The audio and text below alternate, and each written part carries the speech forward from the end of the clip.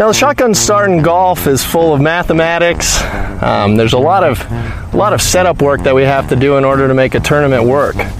So I'm going to demonstrate to you just exactly how we do a shotgun start here. And here we go. All right. Gentlemen, start your engine!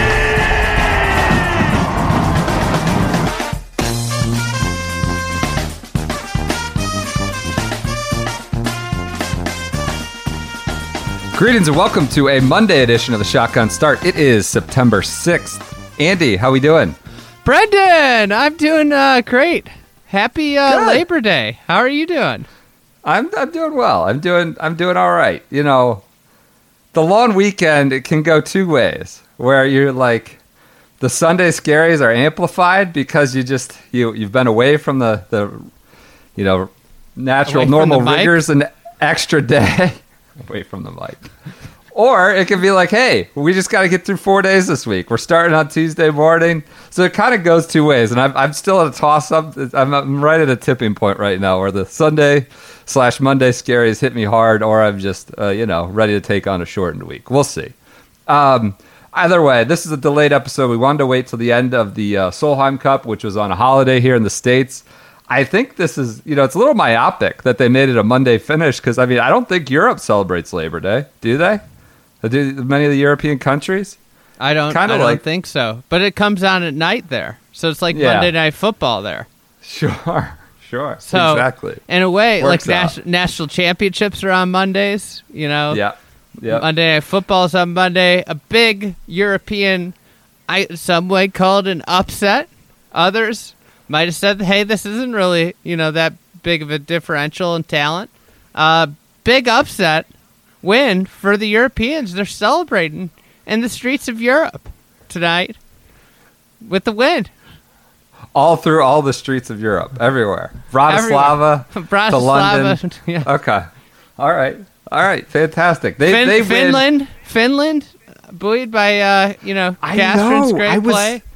I was looking up all the Finnish golfers. There's a lot of Mikos out there, but Matilda seems to have now separated herself as, I don't know, maybe already the greatest Finnish golfer on the. I don't know. That was impressive. Impressive 3 days for her. All right, let's get into it. Solheim Cup, Europe rolls. This was the event of the week. I guess it felt like it. I don't know. It felt like it could have gotten close there in the final 2 hours plus of singles.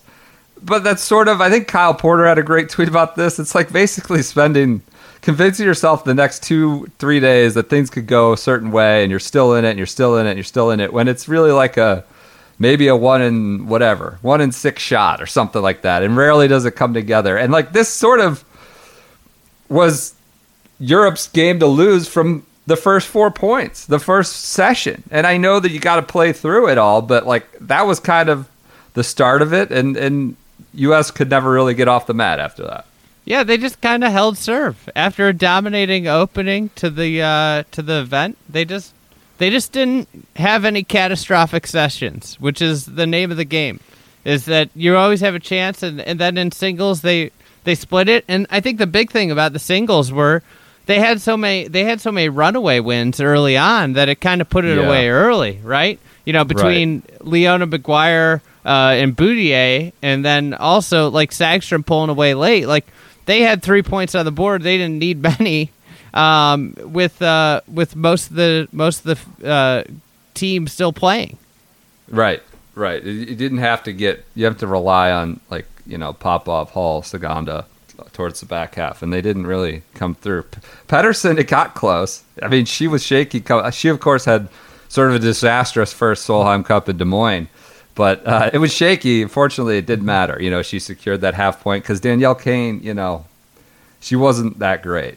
No. The American horses, and this is a theme in the Ryder Cup too. Sometimes the top of the world rankings, the highest ranked players don't always show up, but I think look, they have to have winning records. Like you said, the margins are so thin. Number one in the world, that doesn't mean there's like a demonstrable difference in talent between, the 8th, 9th, 10th player on the European side. But you got to have like winning records from your top rated players. Nelly Korda wasn't great. She was 2-2 overall. Took a rest, I think, Sunday afternoon. And Danielle Kane was not good. She was 1-3-0. So, those are two. I don't know if they're stars. I saw Zephyr Melton of golf.com had a tweet that Katrina Matthew, I think it was spicy, like clearly outmaneuvered Pat Hurst, outmaneuvered Pat Hurst because, Hurst stuck with those stars while Matthew rode the hot hands, which were, Castron and McGuire for sure, some of the rookies, maybe the lesser known players. So I don't know. I was gonna say that I thought, to a certain extent, Katrina Matthew, she played Popoff every match, or every day, not every match, 3 matches. Popoff was terrible. She played awful. Whatever it is, it was interesting. Garrett had Joe LaMagna on, who's a data guy. Yep. And he talked about kind of the misconceptions of match play. And one thing he said is if you have somebody that stinks, that isn't playing good, and this is like Phil in France. Phil was just, if you watched anything in the practice rounds, you knew he was terrible. It's just don't play him until match play or until singles, because you're only giving up 1 point. Right. Popoff was not good today. She was not good yesterday. She wasn't good the day before. And this is the same thing, though, that Pat Hurst did. It's this idea of playing everybody every day. Just don't play them. Leona McGuire, perfect example, play her every single session like Katrina Matthew did. She was playing the best of any European, and she gets you 4 points, 4.5 points, It's, from the disparity in talent, just from the world ranking sense, right? You've got 9 Americans in the top 31 in the Rolex rankings. I think there was 3 Europeans in there. So, this is, but at the same time, match play shrinks, margins of talent. It makes everything closer because, it's not about, stroke play is about building a foundation, right? And we're starting with the 10-shot lead. Oh, but go ahead. But that's a built-in foundation, as we saw in Atlanta. All right, that's what you get when you build a season of foundations. Go ahead. Sorry, you're right. But yeah, I think it shrinks the skill gap when you play match play, and there's just high variance. And, you could play this, but they outplayed them. You could say they outmaneuvered them. They outplayed them, and frankly, they were the better team, right? Yeah, I think that's the point. Is I don't know that the U.S. This is first takey. I don't know if the U.S. lost it as much as Europe won it, right? I think Europe was really, really strong. They obviously. The one thing I love about these team events is that they do surface. Look, it's 24 elite talents. It's not nobodies or minor leaguers, but it does surface names that maybe the general fan hasn't aware of yet, or like a Nicholas Colsaerts at Medina, that kind of thing. Obviously, Leona McGuire was a much highly touted amateur, dominant career, a stud, was a great rookie, all that, and Castron in the same token, I don't know, it creates new heroes, right? A new hero, whether it's on this side of the Atlantic or the other side of the Atlantic, it creates sort of new heroes, new identities, new legends. For maybe people, that's the built-in sort of advantage of a team match play. You don't need this event is going to suck unless I get Brooks Koepka versus Bryson DeChambeau on Sunday. We need the top 5 players in the world against each other. Sometimes events require that. Whereas with this team match play, it really allows that cushion to sort of become more familiar with players, farther down the roster, or maybe newcomers, rookies that are to these team events, and kind of build their legends. And that's it doesn't detract from the event that you don't get whatever Nelly Korda versus their top dog for it all at the end. So that's the built-in advantage these team match plays events have. So. Mm-hmm. Yeah, the team match play. It's just so much fun. One thing I was thinking about with the women, I'd say that this event and the Olympics have become two of the biggest events and maybe the most high-profile, most mainstream events in terms of general viewing public for the women.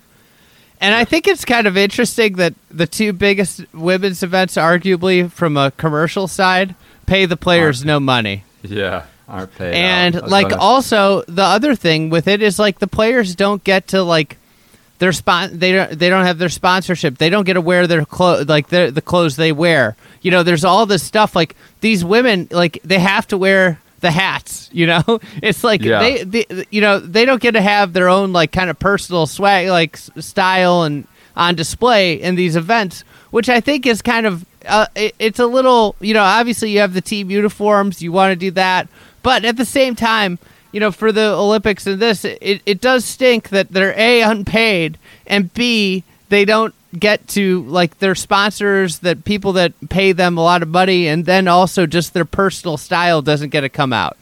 Yeah, you know, the event was lessened by Anna Nordqvist not having Golf Saudi on her sleeve this week. No, I deserve that. Like, but no, I'm just saying from like from their standpoint, they should like, get a cut. They should make some loot off putting off a big time event, an entertaining product. Like I just think given like, you know,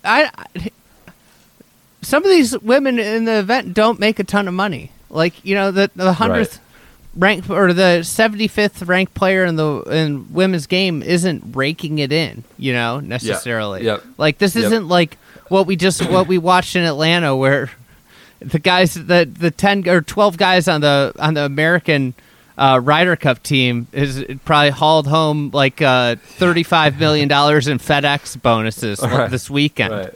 You know. Right. What would you like? This is just on the fly. What would you like give this as a grade, A through F, like overall? I wouldn't say it was like an A plus. I'd say it's like a good. B plus. Okay. B plus, A minus. Like it was great. It was really Saturday to Monday finish was like built in, like aided it for me. Inverness obviously enhanced it. I don't know that it was ever like super close. It always felt like they had him at arm's length. There weren't a ton of explosions, I would say, in terms of match swings, and we had a rules controversy, which we'll get to in a minute here. But I wouldn't say it was like a dominant A plus, but B plus, fine, good. For it was like a NFL game where your team's down 2 scores all game long, and then at the very end they kick a field goal and make it look closer than it was. That's fair. All right, should we do concession gate, pickup gate, whatever, quick pick gate? I mean, or you want to do Inverness? What do you want to talk about Inverness at all? What are your comments on that? Great venue, great host venue. Seemed like Toledo really showed good up. venue. We got Westy tweeting, I think trying to stir the pot. Of course, all these European Tour players are jumping in, very happy, giddy. He's saying, I'd love to see a wide shot of that 18th green. Not sure many spectators stayed. Hashtag tumbleweed. Is he getting that? Is he trying to say that was classless, that people vacated the premises to watch them dance on home soil? Like, I don't know what he's trying to stir the pot. These Euros get so sensitive about these team match play event things. But anyways, Inverness was a great venue. You and Murray replied, had wandered out for a look there. Sparse. So what? Like, if the Bears are down 24-10, you're out of there. I don't want to watch. You're like, what do you mean? Like, these guys and their sensibilities across the pond. That's not how sportsmen reacted. Cheltenham, you know. Cheltenham. Where the ponies. Yeah, that's not how true sportsmen. Shuttle. All right. No, I mean, anything disappoint you about the venue, or it was as advertised? It was billed. It's Inverness. It's a hard parkland golf course. I think, like in general, if I had my critiques around the golf course and the setup, it'd be like there's too much rough. The mow lines could be better, but they want to appease the USGA, who wants narrow fairways. So, you know, it's a kind of like a chicken or the egg situation, right? Sure. I think in general, I think the venue acquitted itself really well. I think having the open approaches in most cases It really, they had that really nice firmness the first day. Obviously, they got a little moisture that softened it up a bit. But, watching balls bounce in and the way they get those approaches humming out there, it's a great venue. And obviously, I think, like, they decided to swap 9 and 18, and it ensures everybody plays 18. But 18, like, you're kind of playing architect. 18 is such an iconic closing hole, and, you never know how many matches are going to come down to it, but this week we had a ton of matches come down to 18, and 9 is probably one of the worst holes at Inverness, if not the worst hole, and 18 is one of the best holes, and it would have just been fun because that 18th hole asks like a very different question, and with the women, with that green so heavily protected, it's really fun to watch them play that hole. Granted, like, 9 is like 18 that we saw is like a super easy driving hole. I couldn't believe how many bad tee shots we saw there this week. There were a lot. Yeah, it was just like not you could miss all the world to the left, and I just couldn't believe how many women were in the right bunker. They they flashed some stat like 16, a lot. 16 to 28 matches went to the went the distance, I think. They like an unusual amount, so I guess, they would have ended up getting that hole had they flipped them like that. But again, it was a fantastic venue. Let's get to Concession Gate. Or whatever You're it gonna is. make me revisit this. So here's Stephen Proctor, another friend of the program, tweeting tonight, "I can't help but reflect on the impact of the egregiously poor ruling on day one. It seemed to take a significant emotional toll on Nelly Korda, and it clearly fired up Europe. I hope those running the event will learn from that and think twice about inserting themselves." So I know we're revisiting. I know it feels like a month ago, but it did seem, would you agree with that? Stephen Proctor's take that it had a longer tail, had an impact that stretched out through the matches. Yeah, I just think it was a ridiculous thing to have happen. Okay? All right, I issued my statement on social media. Oh, God. I got a lot of replies. All right, so here's the deal. The ball wasn't going in. Everybody agrees, right? The ball wasn't going in. Nelly Korda was on the ground. You know why she was on the ground? Because she knew it wasn't going in, right? Yeah. Okay, if you're an opponent, like that, I saw this reply from people. Oh, Sagstrom ran in there quick to stop it from going in. You're on national television. Who would do that? Like, so she did go in there kind of quick. She did go in there kind of. She's not going to stop it. I'm not suggesting she was like trying to. That's the thing. It's like she didn't go in there to try and knock it away. Like, who would do that on national television? But I just don't like. I don't think she needed to grab the ball. She didn't need to touch it. This is the thing. She didn't. She was dumb for doing that. We all make dumb mistakes. Like, that was dumb. Like. But at the same time, Korda was on the ground, showed no signs of when she was getting up, and I'm sure Sagstrom was like, "All right, let's get this thing, let's move, frickin' moving." I want to putt, I want to line up my putt. It just the official coming in then after she hit the putt was the other thing. That's the other. Look at me. Yeah, yes. Yeah, that was not good. If you have the officials, Missy is doing a press conference. Missy Jones doing a press conference. Afterwards, on Twitter, and she's like, "Well, I needed to, I needed to insert myself." It's like, if you're going to insert yourself, insert it before the next consequential putt. If you're going to call the penalty. And it impacted the point. I mean, it wasn't like a thing that just happened and then it didn't matter. But in the grand scheme of things, thank God, like, Europe won the overall cup, but it impacted the match, the point that was up for grabs in that match. So, yeah, I just think it's like. And here's the other thing. Just be reasonable about everything. If one side agrees and both sides agree, why do we have to just decide to blow that up? It seemed reasonable that both sides agreed it was not going in. Nobody thought like Sagstrom came in there trying to bat it out like a goalie or something. But like I don't understand why we just didn't agree to. The last thing, and I will stick with this. Nelly, like the official said, is my ruling. Nelly said there's nothing I could do.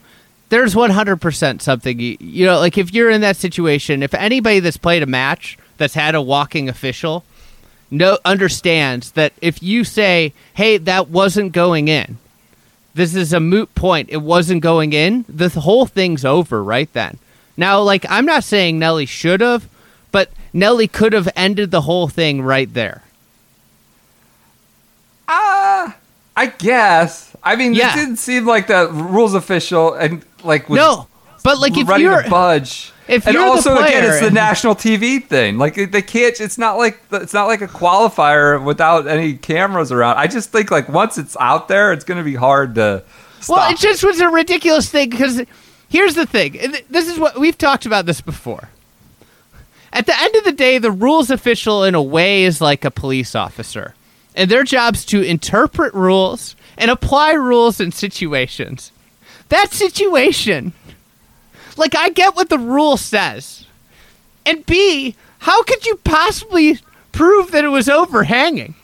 Yeah. From like a blurry, weird angle shot.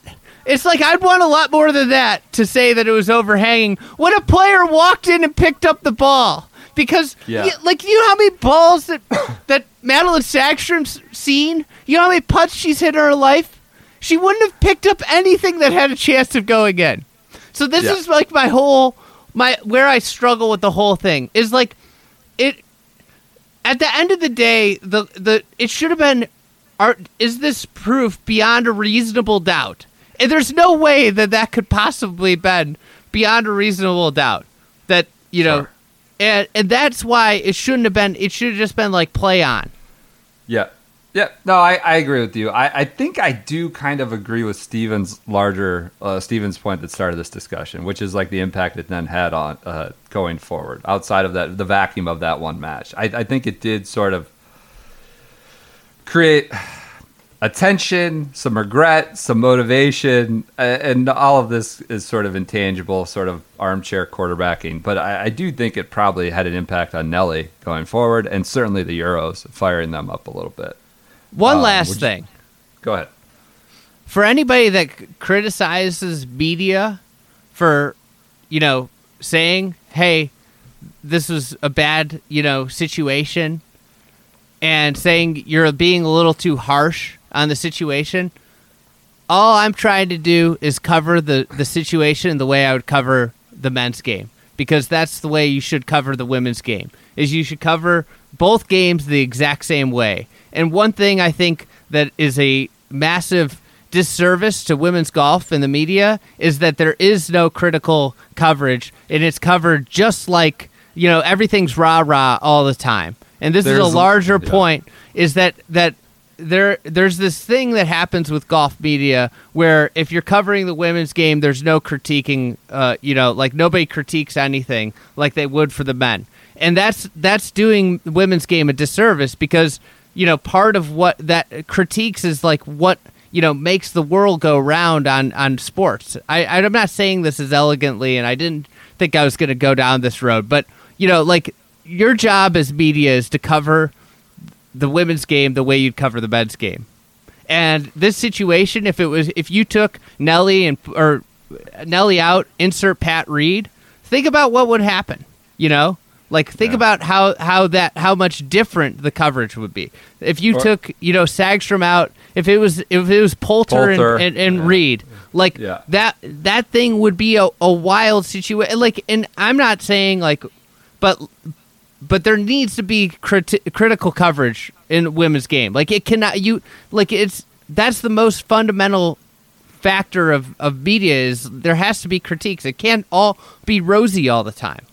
Yeah, I think that's I think that's the point we've made here many times. Like you have to watch out for the advocacy, just coverage, and coverage can be critical. Coverage can be,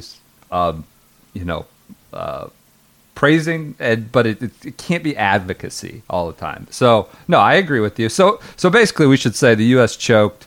Nelly didn't play up to her potential. Danielle Kane played like crap, and they were got their ass kicked when they were heavy favorites. No, I don't know. I'd say that the U.S. team was just too short. The Europeans were taller. Height wise or off the tee? Height wise. Who's short? Salas, Altamare, maybe. Austin Ernst seems short. Ernst, yeah. Megan Kang short. I mean, what's the delineation? I should ask you. You're the purveyor of short and tall. What's the short and tall line for women? No, I'm not going down this road. All right, let's do an ad read. Oh, never mind. I'm not even going to go down that road. All right, let's do an ad read for Zero Restriction. They are the official outerwear sponsor of the losing U.S. team, the shotgun start, the fried egg. They had some nippy mornings. If you want to be a loser like me and Brendan, come on, or like the U.S. women, you should buy some Zero Restriction.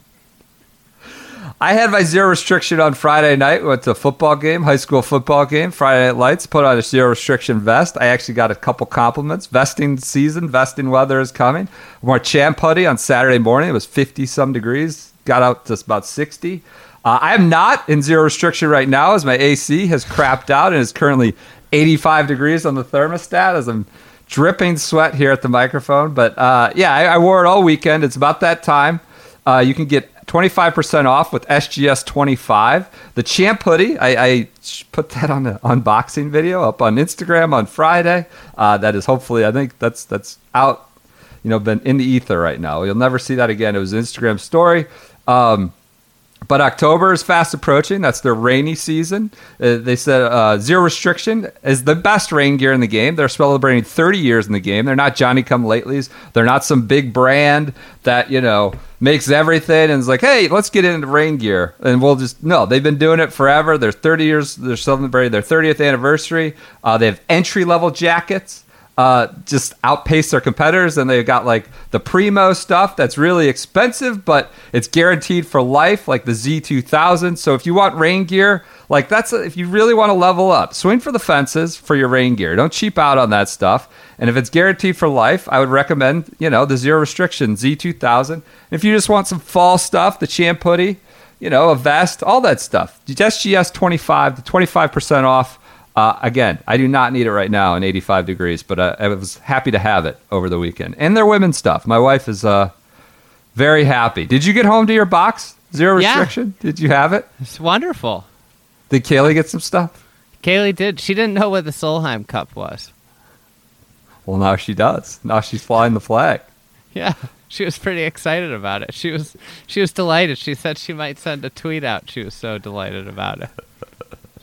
That's great. Yeah, I wore the champ. Went to the farmer's market on Saturday morning. Wore the champ hoodie. Look at you, millennial. Well, there you go. Go to the farmer's market. I go to the farmer's market like every Saturday. This place. Oh, how about that? Find me every Saturday morning. I'm in town. How about that?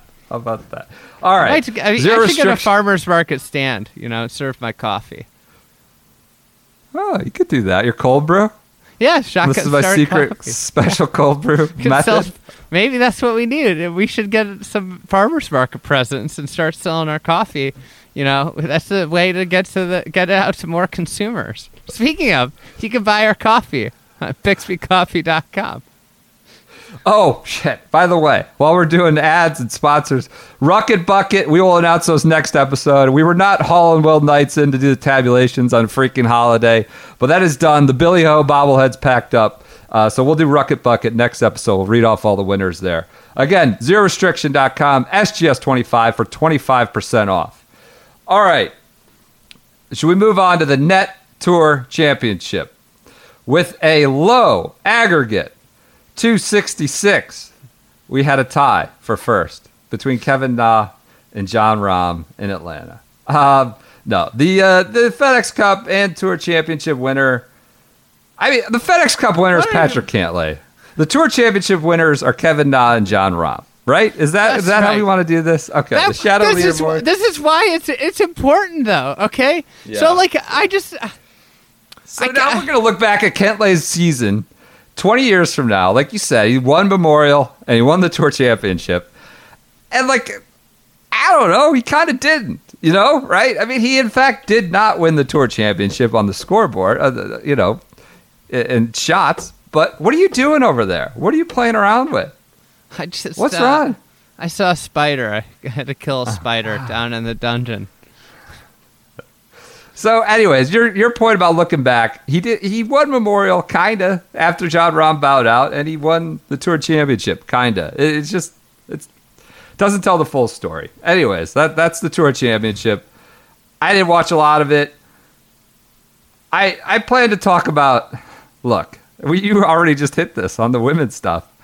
I saw people getting mad at me, getting mad about, like, why do you have to put down the Tour Championship to talk about the Solheim Cup? Why are you fighting? No one was fighting about anything.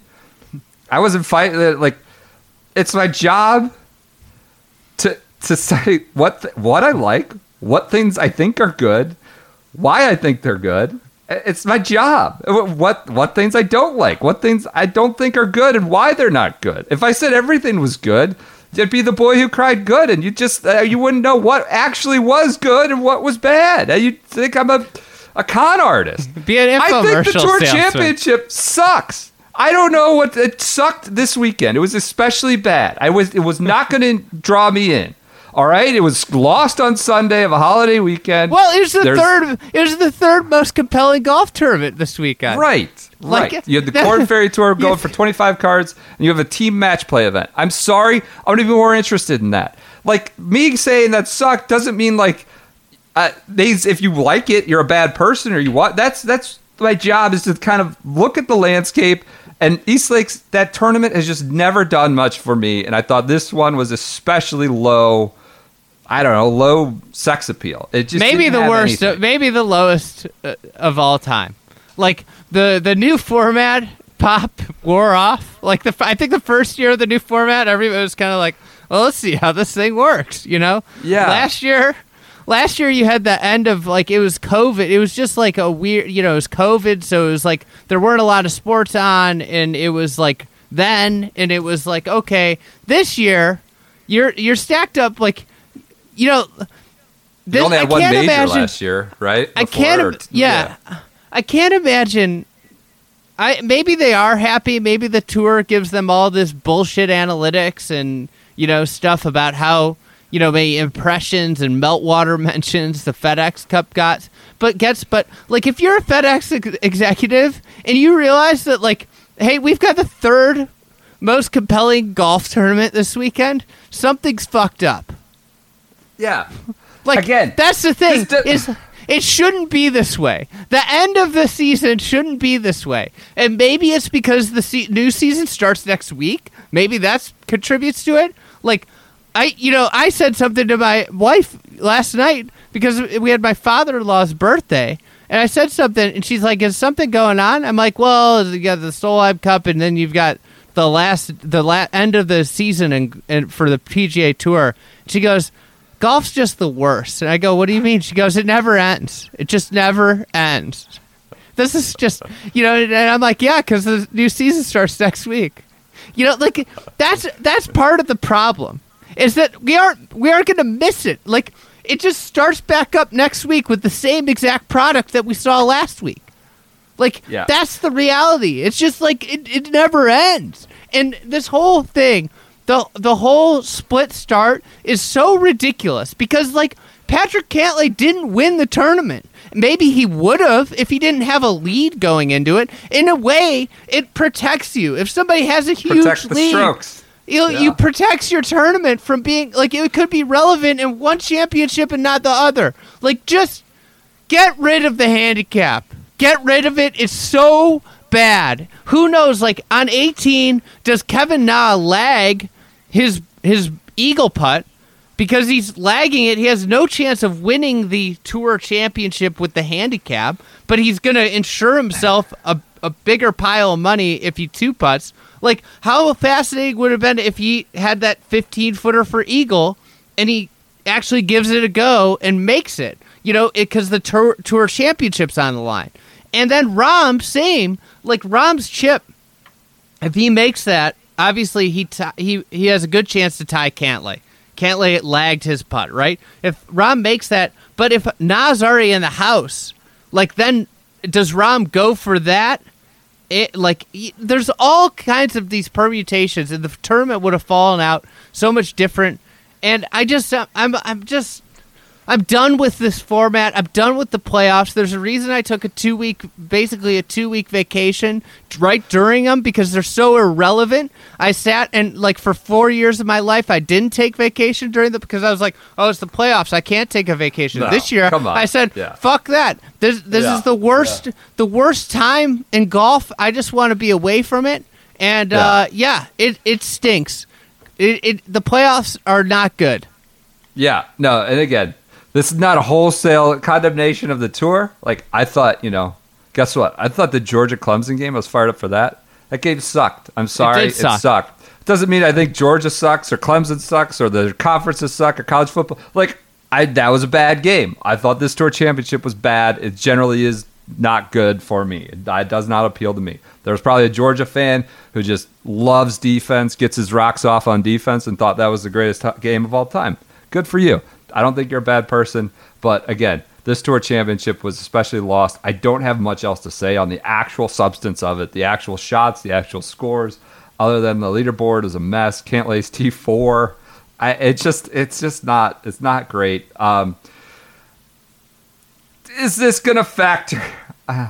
Do we want to go there? I mean, you have Cantlay, the winner, saying this great Ryder Cup prep. Yeah. About your tour. Love it. This the crucible of the playoffs. It's like the guy who just won the NBA title saying this is great prep for Summer League. Or so, I don't know, great prep for whatever, the Olympics. Yeah, Olympics, I don't know, because the Ryder Cup is, the Summer League's not a great comparison to, but yeah, maybe the Olympics. This is great prep for that. It's that's sort of damning quote. I don't know, player of the year, there's a lot of chatter about that. I think it should just go to Jon Rahm. He's the best player. Let's not dilly-dally on that, right? I mean, we don't need to have a big discussion and breakdown. All right, on the Korn Ferry Tour. Hey, hold on. We need to talk about something. What? Kevin Na ends the season as the 3rd ranked player in the world, and Brooks Koepka ends it as the 30th ranked player in the world. The FedEx Cup. Is that what you're saying? And the FedEx Cup. But how does somebody finish 3rd in the FedEx Cup and not make the Ryder Cup team? Oh, you want to do Ryder Cup roster debates right now? I want to pose that question because that's the immediate thing that I thought of when Kevin Na clocked in that great performance, the co-win of the Tour Championship, and got himself up to 3rd in the FedEx Cup. 3rd in the FedEx Cup. Do you think the Ryder Cup, if they don't pick him, has to do some explaining? Does the PGA Tour have explaining to do to the FedEx? I mean, he's 3rd in the FedEx Cup standings. He has to be on the team, right? He's the 2nd highest ranked American in the FedEx Cup. That's true. But I mean, I think the Ryder Cup points started with Tiger's Masters win because of the pandemic. I think 2019 Masters has some sort of points factored into this. I don't know. I think would be a good pest. Mix it up. We don't need to be the friends group. I don't know when these picks are coming out. It's so I think murky, it's Wednesday. nebulous. Oh, okay. Usually this big brand, announcements and la-di-da. I had a dream that they announced Tiger. He comes out from the curtain, throws his crutches away. No walking boot. Tiger's a surprise captain's pick. That's how. I don't know. I must have had too much to drink this weekend, and that was a dream I had. Anyways, Nas won 3 times since the Colonial. Points. There's not a lot of guys that have won 3 times. He's got Shriners, 2019 Shriners. Colonial, Sony, right? No, Sony. Yeah. Okay. And the Tour Championship. Yeah, the Tour. T1 though. I mean, where do we leave that? He actually won. Yeah, he won Schwab too. Yeah, he's won he won the Challenger 4 times. On OWGR, he has 4 wins since the last Ryder Cup. All right. So the points are Finau, Schauffele, Spieth, English, Reed, Berger. Those are the last 6 guys. Finau, Schauffele, Spieth are in, probably. Wait, he won the sure. military tribute. Was that before or after the... That might have been after. He might have won 5 times since the last round. Guy wins a military tribute. That probably means he can thrive when the Stars and Stripes and national pride on the line, you know? Because that was a fall event in 2018, right? I don't know. You're asking me to recall the fall schedule 3 years ago. Never mind. It was July 8th of 2018. Never mind. It wasn't that. All right. Do you care about what that 12th spot is? I mean, I think Patrick Reed is probably out. I just think he's out. I don't know. Guy can't get on a plane until today, maybe. And then I think it's going to be Webb, Scheffler. Maybe. That's what I'm saying. For it. I think know. I mean, think about it. He won at a non-poofers course. Like, Eastlake is not poofer friendly. His record there has been horrendous. That's what I'm saying. It's not friendly to any poofer. The only poofer that's ever played well there is Ryan Moore.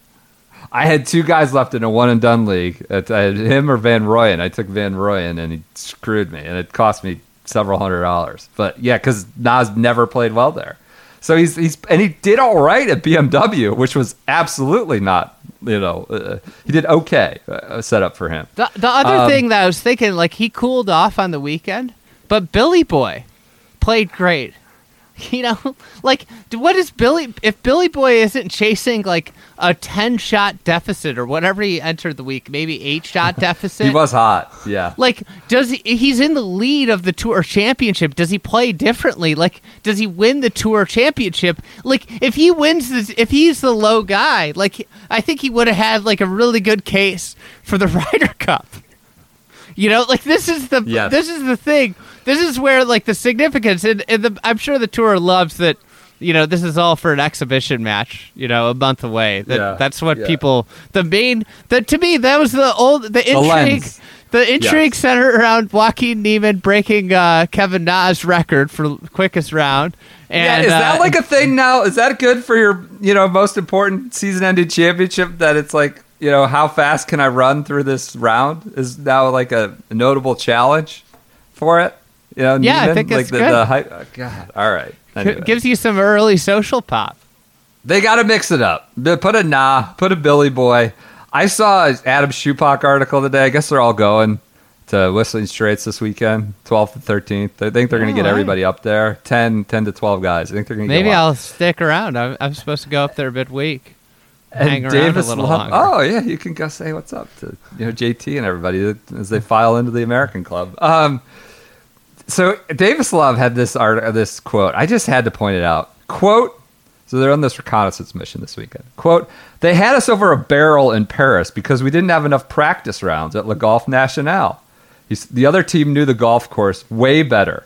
We're going to focus on breaking down the course over the next couple of weeks until we get there. It's important for us to gather local knowledge and pass it on to guys that don't have the intimate knowledge as guys like DJ have. They had us over a barrel in Paris because we didn't have enough. Like, isn't that like the old, like, one thing you can do to prep for this thing is like know the course? And it's this important event. It's the most nervous, anxious you'll ever be. It's like the captains, what impact can they actually have? How are we, like, at 2020, 2018, how is that, like, how are we going in cold? It seems like the football coach or the NBA coach is like, we're going to take nothing but lawn twos. Like, just out it. Like, it's not like we're taking the boat over there and we get there and we've never seen they had us over a barrel? Like, isn't this important event? Isn't this, like, millions and millions of dollars? And it's, like, legacies and histories. And I don't understand how, like, that was the case. That it just seems so antiquated and unnecessary to not be prepped. But anyways, apparently they will be this go around thanks to a congregation up there this weekend. So, all right, that's enough Ryder Cup. I don't know when those picks are coming. You say it's Wednesday. We'll keep an eye out for that for next episode. On the Korn Ferry Tour, we finished with our finals 25 players. I read off the 25 regular season. I'm going to do it this time for the finals 25. They get their due. They get their name up in lights on the Shotgun Start Niche Golf podcast. I wanted to throw some out. Can I throw some out that made me smile? Sure. Dawie Van Der Walt. Oh my God. That can't happen. I just think you gotta how you can strike a juror, you can say I don't want him on the jury. Somebody Fincham or whatever, what's his name, Jay Monahan's got to come in and say no, we strike him. I use one of my vetoes. Yeah. Dawie. He's 40. The guy's up and down. Dawie is what Dowie's going to be at this point. He's not coming in. He's not going to start winning. What do you have against Dawie? Nothing.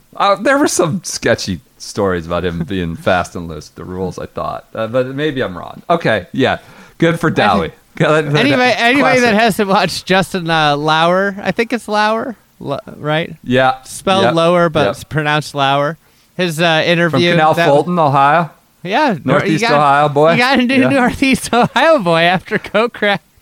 You got Ryan Armour and Lauer now. I think Armour got bounced. I don't think he made it through. So the quota can only stay at so high. So Armour out, Lauer in, 1-for-1 trade. There's only so many from Northeast Ohio. So, but yeah, he seems like an amazing story, amazing human being. Good to have him in there. He'll be fired up for the Browns, and yeah, good to have someone on tour. What else? Kurt Kitiana, after years of thriving on the Euro Tour, the American comes home.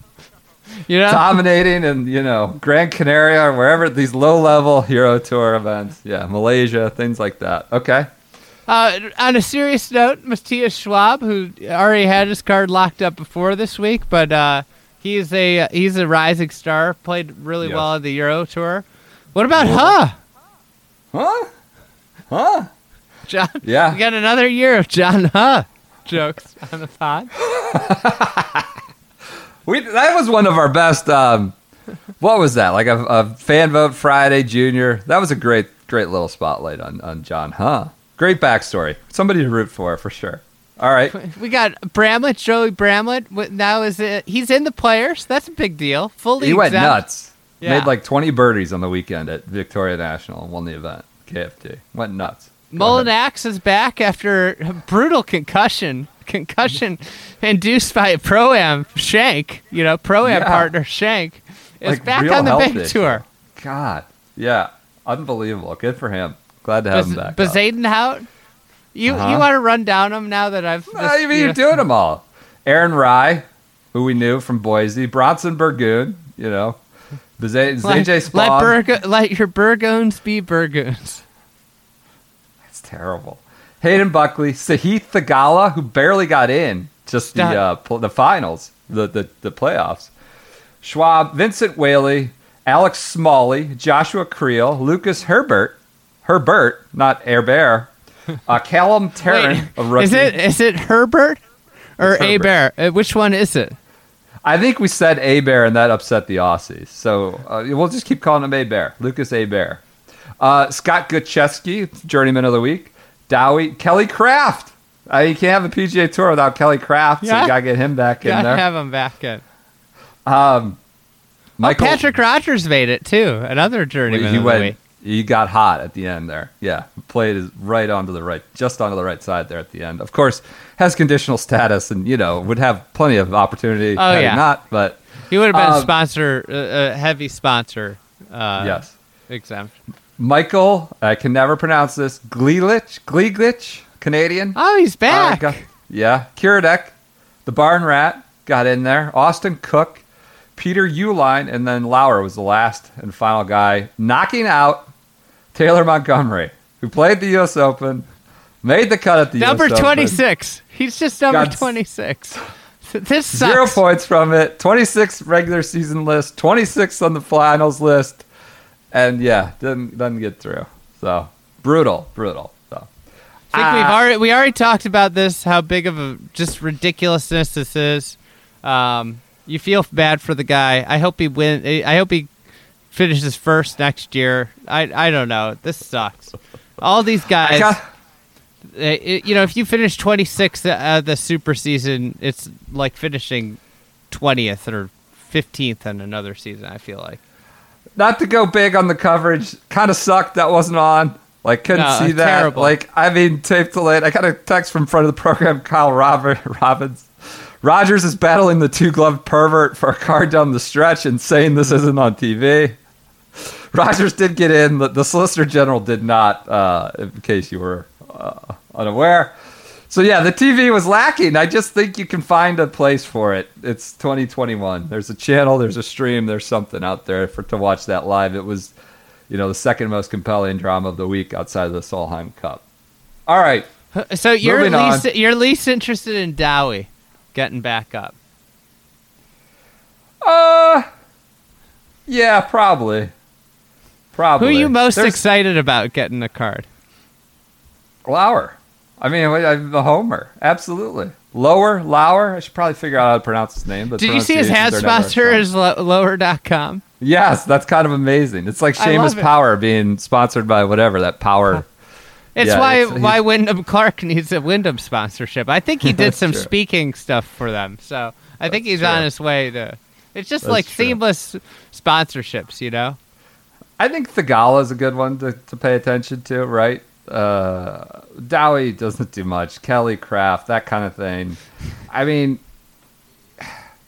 even people like Bramlett, Uline, they're really good, but they're just kind of who they are at this point, right? That doesn't mean they can't get hot and be win an event and have a bunch of top tens in a few months. They could be like Kevin Tway on their way to 5 wins. Really good, great players, and I don't know. That's good. I'm glad they got their card back. I'm not popping them for it. All right, moving on.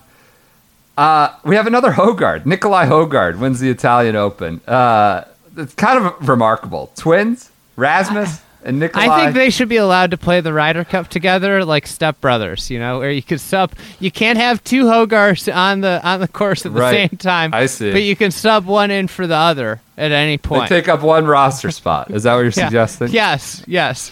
That's interesting. I like that. So he wins the Italian Open right after Rasmus. I had a group of brothers, 2 brothers applied for the COO position at the Fried Egg together. What? Yeah. Did they for one job or no? They would both take the job and split the salary or something like that. I think their logic was that they could both keep their jobs, do it on the side together. Unique. Yeah, you got to stand out. I appreciate that approach. We almost replied with the stepbrothers gif of Anyways, Nikolai Hogard wins the Italian Open. It's a national open. There were power lines. There were not, I'd say, glowing reviews of Marco Simone. John Huggan had an article in Golf Digest. It sounds perfect for a Ryder Cup. I forget who it was. I don't know if it was Marcel C. Somebody was like, there's no memorable holes. Or maybe it was Raw. It was maybe it was a UK guy. No memorable holes. So, hey. That might, like you said, that's perfect for a Ryder Cup. And those are your results. I can't believe Hazeltine has another Ryder Cup. That's right? utterly unbelievable to me that they have another Ryder Cup. I can't believe it's just parked in the Midwest for 2 decades, more or less. The bet page, I guess, will break that up, but it's kind of crazy when you think about it. So I think it should only be in the Midwest. I'm a Midwesterner. It's unique. I can't believe it's gone that way. So, all right. I think that's it. Do we have anything else? We were going to talk about Ryder Cup, but we kind of hit on that already. So, you good? Do you want to talk more about the Solheim Cup, or where do you think the Solheim Cup? Where would you like to see it next? I don't know. I saw people doing that. I think if they're smart, they got to just do the classic links courses. The Glen Eagles stuff's just got to end on the other side of the pond. Just you have such an embarrassment of riches. You have a late September date. Just keep doing that. You got to. I mean, it'll only amplify the event. It can't hurt it. I get that there's probably sponsor obligations. There's hospitality. There's lodging you want on site and things like that. But I mean, that seems like a no-brainer. Just stick to that. We saw it. It has an impact, whether you think it's peripheral, marginal. I don't care. It gets more people who are into the game even more, enthusiastic about it. On the state side, I don't know. Well, you could go in a million different directions. Do you have one? Do you have certain specific places you want us? I kind of love the Dunes. whole mid-market, like smaller market deal. The Des Moines, Prairie the Dunes. Toledo. Yeah. Had a U.S. Open, the U.S. Women's Open, as we know. Wichita, you're close Yeah. enough. Yeah. That would be sweet. I mean, Yep. if you like Shinnecock would be awesome. There's a big women's golf history at Shinnecock. I think they were, they had women members in their founders. Yep. It's like what we read about. What was it? Which event was it? That the Open Championship, the Women's Open. They were like, St. Andrews. I sometimes I think they don't ask. Right. Like, I think that's, like, part of the thing is, like, okay, like, you got Inverness. This is a buoy. Like, let's ask. Let's shoot for the stars here. Right. On top of that, like, Riviera would be awesome. I mean, I think they're kind of at a point where they could literally ask anyone and you at least get a call back and you have pretty advanced discussions. I'm talking, like, any course in the country. Maybe not Augusta National, but, like, any course at this point, I think would be at least have a discussion about that and swing for the fences. Yeah. Here's a place that I think might have enough space to do it. I'm not sure if it would. They'd probably have to be creative. Old Town Club in Winston-Salem, North Carolina. Another kind of mid-market. It's an hour from Charlotte, Yeah.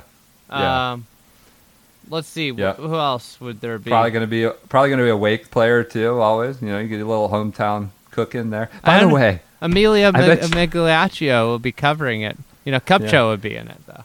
Do you know Cupcho, because we have a bunch of insane listeners, just got engaged to a guy named Jay Monahan? No. They sent it in to Yes. He might be the real Jay Monahan. The other guy, Cupcho's boyfriend, or now fiance, is called Jay Monahan. Spelled the same way. A bunch of listeners alerted us to it because they thought we'd appreciate that. And of course we do. I think that's amusing. Anyway. Yeah. Old Town's a good one. All right. Anything else? Solheim? Event of the week? Where is it going next in Europe? I think it's going to, know? like, Portugal. I figured it was some, like, buried deep in the continent, although that's... Oh, Spain. It's in Spain. Finca Courtesan Golf Club in Caceres. Maybe we should go. You think wives would be zero happy, restriction, right? Zero restriction. A little junket with zero restriction next time around. Yeah. A couple of years. All right, we could do that.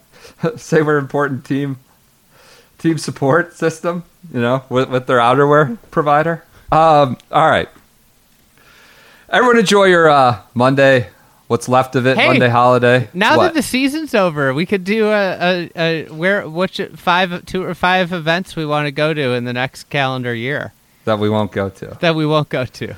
Will Bardwell's texting me about Sanderson, saying he's got lodging, good cooking, need to get down there. But I don't know. We'll see. He's not texting me about it. He must not like that. Call it the rooster. The Peacock Championship. I know.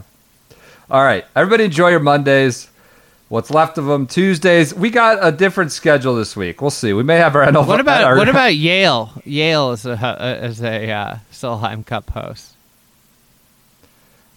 I think that'd be great. I think New Haven. I think that would really pop. The Creek Club. The Creek Club would be sick. On Long Island. Yeah. Yeah. New York gets a lot of events, but I think that would be good. That'd be good for it, for sure. All right. We'll be back. What are we doing? We might be back Thursday. We might be back Tuesday. Our annual NFL preview, which I know, everybody's ready for the season. You come to us for Clark, the NFL we're discussion. Scheduling. Kevin Clark, okay. we failed to, people will find humor that we failed to lock down a Tuesday time with Kevin Clark. He's Who's now not busy or anything. He's now right? too busy. He's pushing us off the next week, which is understandable. I think he's got a few things on his plate. It'll work out better now that after the Bears get annihilated by the Rams and Andy Browns Dalton probably throws 6 interceptions and Oh, that will be fun. That'll be delightful. Nagy doubles down on Dalton being the starter.